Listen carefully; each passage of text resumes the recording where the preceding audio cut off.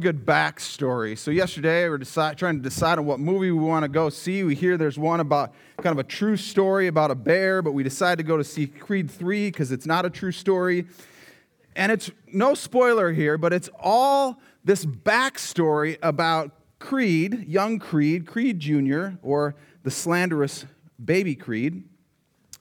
But the whole movie is about going back and forth between where he's come from, what he's experienced, and into his present day. And the reason why I know we love a good backstory is because this is us. Right? I mean, if you're like, I won't clap for a raucous worship song, but I got a little bit teary thinking about the show This Is Us. That's right. This Is Us goes back and forth between the past and the present. And man, if you wanted a good cry, all you had to do was turn on one of those episodes every single time. So backstories are important because backstories allow us to understand what's happening in the present. And here we are in the second chapter that we have in our Bibles of this letter that Paul has written to the Galatian church. More of his backstory. It's on page 972 in your blue Bible, which is right in front of you, that is underneath the card that you haven't filled out yet, but you're going to fill it out during the sermon when you get bored. Again, it's funny because it's true. Then, after 14 years, I, Paul, went up again to Jerusalem with Barnabas, taking Titus along with me. I went up because of a revelation and set before them, though privately before those who seemed influential, the gospel that I proclaim among the Gentiles, in order to make sure I was not running or had not run in vain. But even Titus, who was with me, was not forced to be circumcised, though he was a Greek. Yet because of false brothers secretly brought in, who slipped in to spy out our freedom that we have in Christ Jesus, so that they might bring us into slavery, to them we did not yield in submission even for a moment, so that the truth of the gospel might be preserved for you. And from those who seem to be influential, what they were makes no difference to me. God shows no partiality. Those, I say, who seemed influential added nothing to me. On the contrary, when they saw that I had been entrusted with the gospel to the uncircumcised, just as Peter had been entrusted to the gospel of the circumcised, for he who worked with Peter for his apostolic ministry to the circumcised worked also through me for mine to the Gentiles. And when James and Cephas and John, who seemed to be pillars, perceived the grace that was given to me, they gave the right hand of fellowship to Barnabas and me, that we should go to the Gentiles, and they to the circumcised. Only they asked us to remember the poor, the very thing that I was eager to do. Now, it's very important for us, and I've been kind of harping on this for some extended period of time. One thing that we need to do that is hard for us to break from is we need to stop calling this the book of Galatians, because it's not a book. It's a letter. And the context and the genre of the text is important for us to understand, because when we talk about Galatians as if it's a book, we miss out on what it's trying to do and what Paul is trying to do. Likewise, I've been on this kick about reading large chunks of Scripture together. And so if you've been going through this Lenten booklet, you've noticed that each Monday I have you reading a whole chapter of this letter that Paul has written to the Galatian church. Sidebar, if you're going through this, I would love to get your feedback after Easter.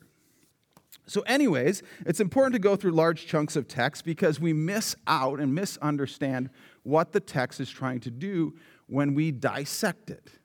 Now, as I've talked about on Wednesday nights, we oftentimes dissect it because, frankly, no one wants to be at church for 3 hours. Can I get an amen?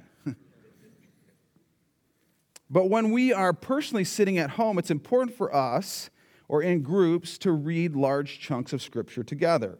And this man crush that I have, this guy, his name is Tim Gombis.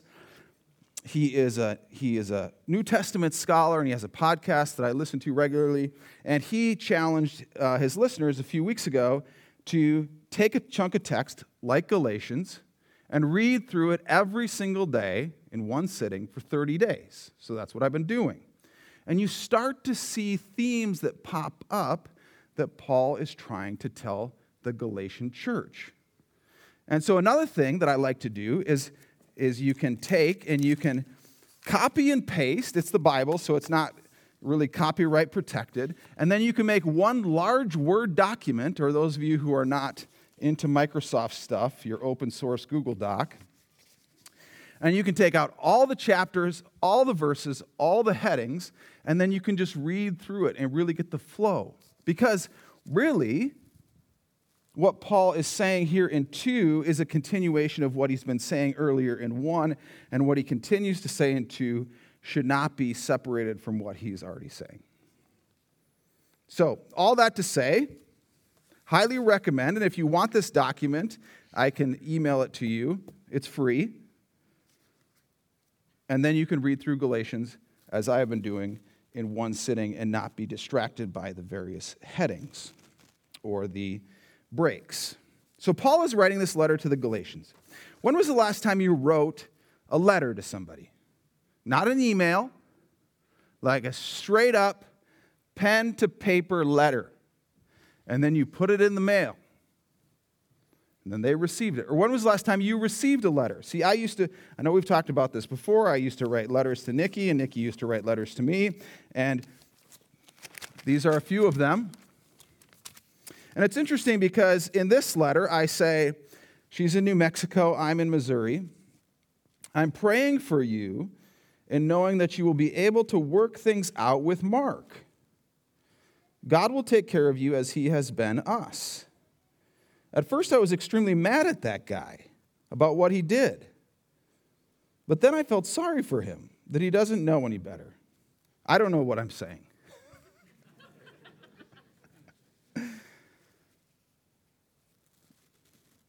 Or this letter. I was in Illinois, and she was in Minnesota.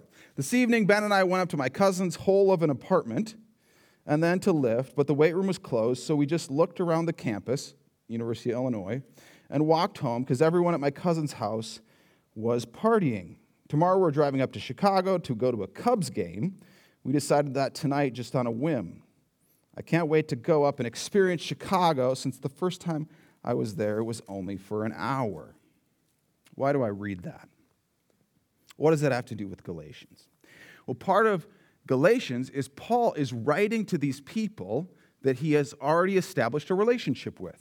Paul plants these churches in this region of Galatia, and then he goes on and he starts doing these other things. And now he's writing back to them. And one of the challenges in listening to a letter is we don't get the whole story. It's a little bit like eavesdropping on somebody's phone conversation. You've done that before, right? You're driving in the car. The passenger, not the driver, is holding their phone because it's illegal in Minnesota to be on your phone. Nikki reminded me of this yesterday when we were leaving the movie. And you're trying to understand what the other person is saying, but you're only getting half of the conversation. That's what we have in Galatians. Paul is writing a letter to this church, and we're trying to infer from what he is saying only half of the conversation. So what is he saying? He's giving them this huge backstory. Remember last week, he was in three years, and then he went up to Jerusalem to visit Cephas, and he remained there for a while, 15 days. Now, here he says, he's telling them, reminding the Galatian church that after 14 years after he came to faith in Christ, it's about AD 46, 47, I went up again to Jerusalem with Barnabas, taking Titus along with me. So he's going to the motherland, going up to Jerusalem, as we've talked about on Wednesday night. Every time you go to Jerusalem in Scripture, you're going up, no matter which direction you're headed. And notice that Paul is writing this letter with Barnabas and with Titus. So when you dive into this practice, you'll notice there's a lot of third or first person plurals that get used throughout this letter. Because Paul is not doing this on his own. Paul is not this solo person who's out doing things just by himself, and he wants the receivers of this letter, the Galatian churches, to know that he's not on his own. So he's got a partner. He's got two partners. He's got Barnabas, who is a Jew, and Titus, who is a Greek. And Paul is talking about the importance of how we function together. And Amanda and I were talking about this morning. One of the key components of this letter is talking about how the church functions together. It's not this solo mission. It's about the team working together. And why does he go up to Jerusalem? That is very important.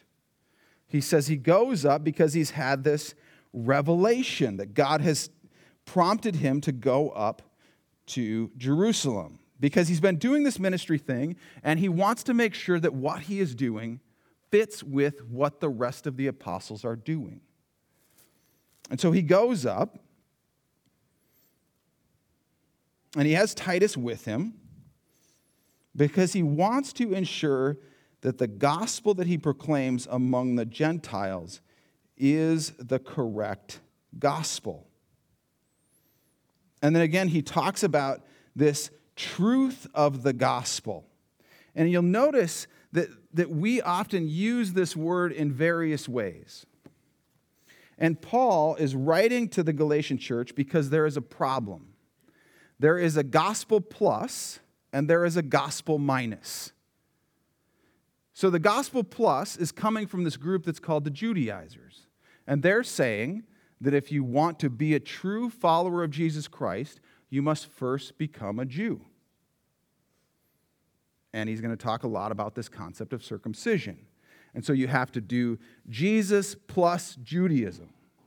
And so he's writing against that. And he's saying the truth of the gospel is not that. Because then there's this other group that's going to say there's the gospel minus. Basically, the gospel minus Jesus, which is actually an oxymoron. What is the gospel? It's this word that we use within our Christian vernacular that some of us are like, okay, I might understand, but I'm not sure. Is it the first four groups of texts that occur within the New Testament? What exactly is the gospel? Great question. Glad you asked. The truth of the gospel that Paul is proclaiming is that Jesus Christ came to die, to be resurrected, to bring about freedom for those who choose to follow him. That is the truth of the gospel. The truth of the gospel is that God loves his people. He loves humanity so much that he has moved beyond the law, which is going to be another big theme throughout this letter, so that anyone, Jew or Gentile, can come to a relationship with the God of the universe and experience freedom and blessing in the present. And Paul has talked, and he's going to continue to talk, that his ministry is to the Gentiles, which is all of us. Because before this, anyone who is a non-Jew would have to become a Jew in order to move under this relationship with Yahweh. And this is the best news around. That God so desired to be in relationship with human beings, and not just specific human beings, all of humanity. Notice, he says in this little bit of parentheses, God shows no partiality. Anytime you see this little parentheses, it's very important to pay attention. God shows no partiality. And Paul is setting up things that he's going to talk about later in this letter. But the gospel is the good news that God, the God of the universe, so desires to be in relationship with all of humanity that he has sent his Son, Jesus Christ, to grant us freedom and unity and relationship with him in the present. No ifs, ands, buts, strings attached, additional things to do. That's the good news. That we can be in relationship with the God of the universe through the death and resurrection of his Son, Jesus Christ. Nothing more, nothing less. Let's try that again.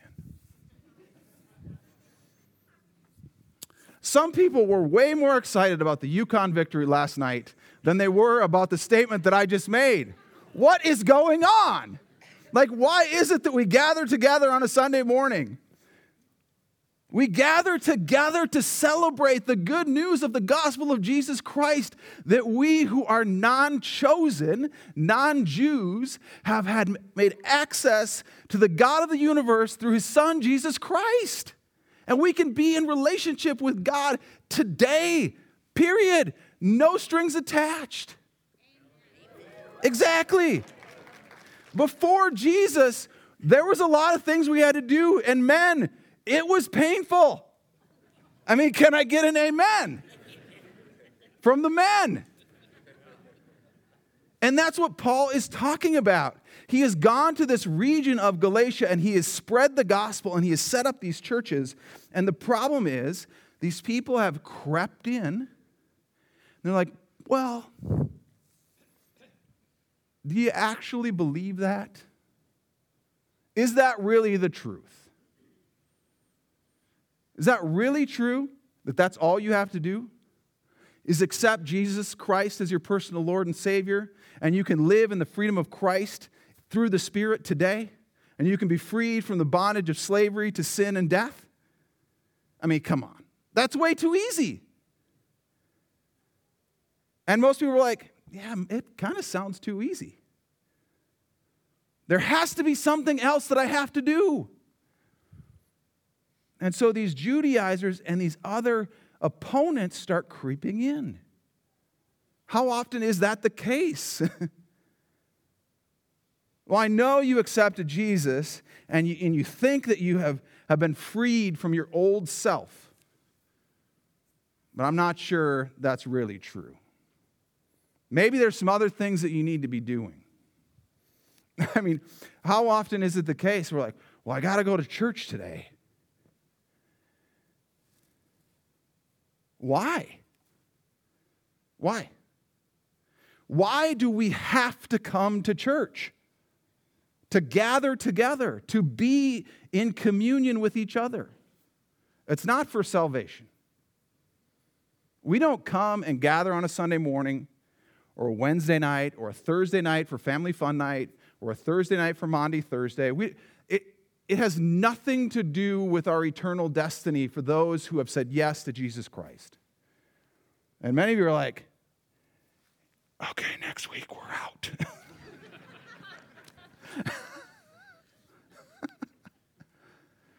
No, this is the celebration of the freedom that we have in Christ.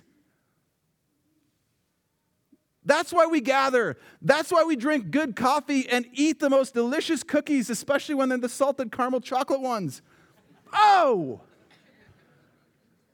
We come together to hear the word of God and to fellowship and to talk to each other and to share in this life because we have freedom in Christ. Not because we earn our salvation by being together. God calls us to be together out of an outpouring of our love for Him and out of the freedom that we have in Christ. So when we show up, it doesn't gain us more points towards salvation. It doesn't gain us more points towards our relationship with Christ. And Paul is writing against that there is this belief that is creeping in that you have to do more.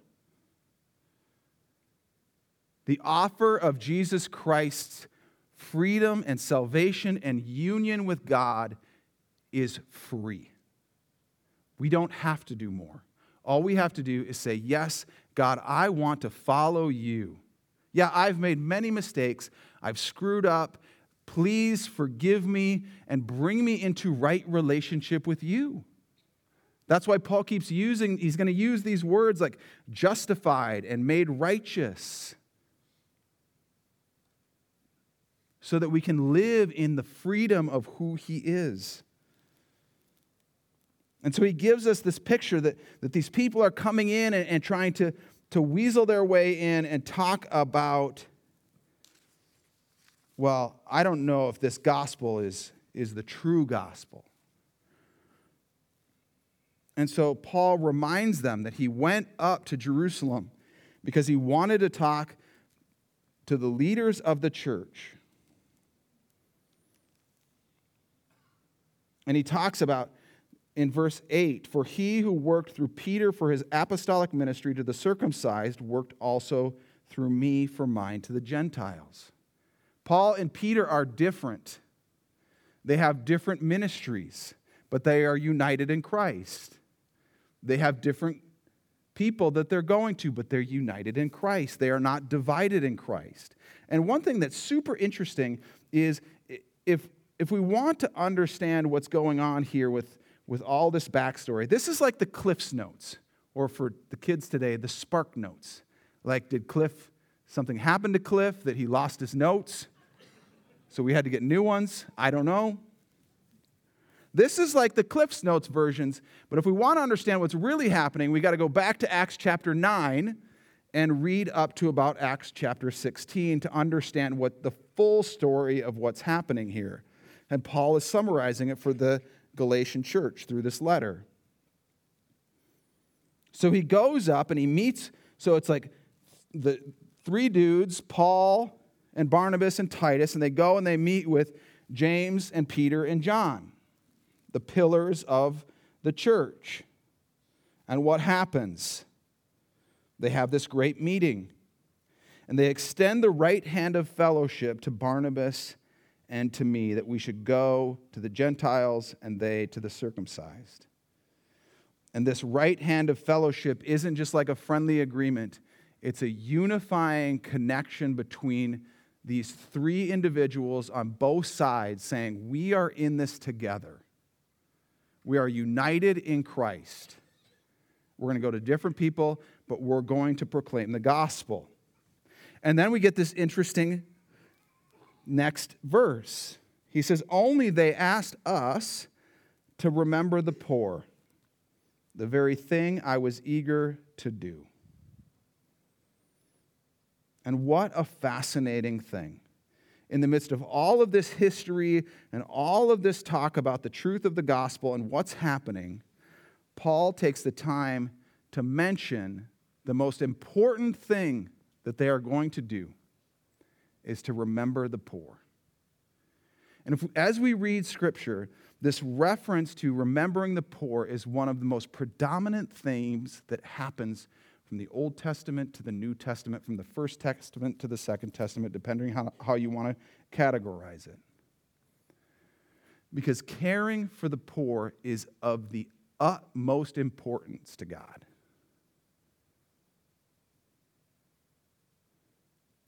And Paul, throughout his ministry, makes this a key component, caring for the poor. And I know we've talked about this before.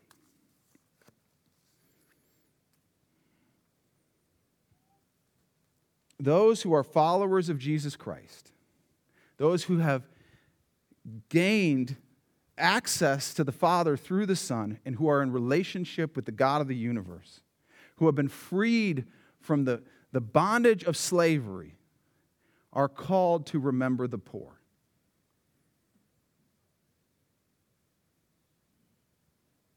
And the question is, how are we doing?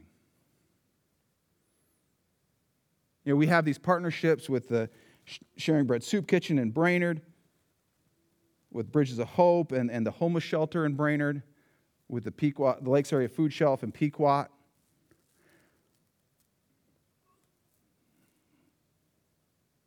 But how are we doing personally in remembering the poor? Because that's what Paul says is the keystone of his ministry. So as a follower of Jesus Christ, it is of utmost importance for the 6 top people within the early church to remember the poor. And frankly, it's very easy for us to forget.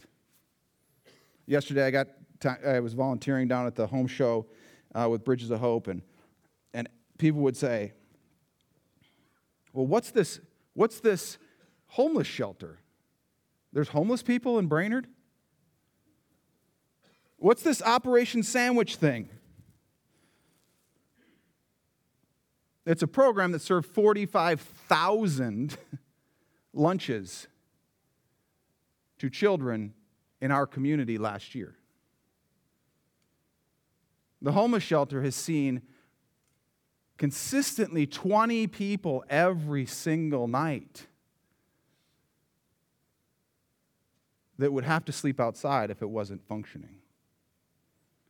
And we get upset when our seat heaters don't work or our car's not in the heated garage.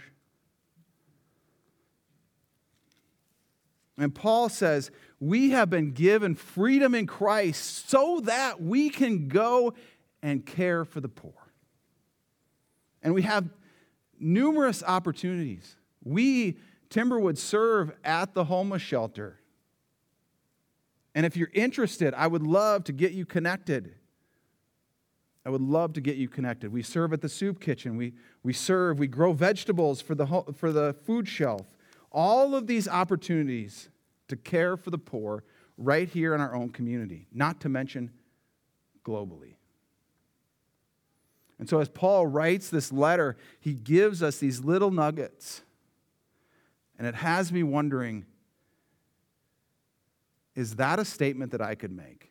Do I want to care for the poor as eagerly as Paul does? Let's pray. Jesus, thank you for today. Thank you for making a pathway for us to be in relationship with you.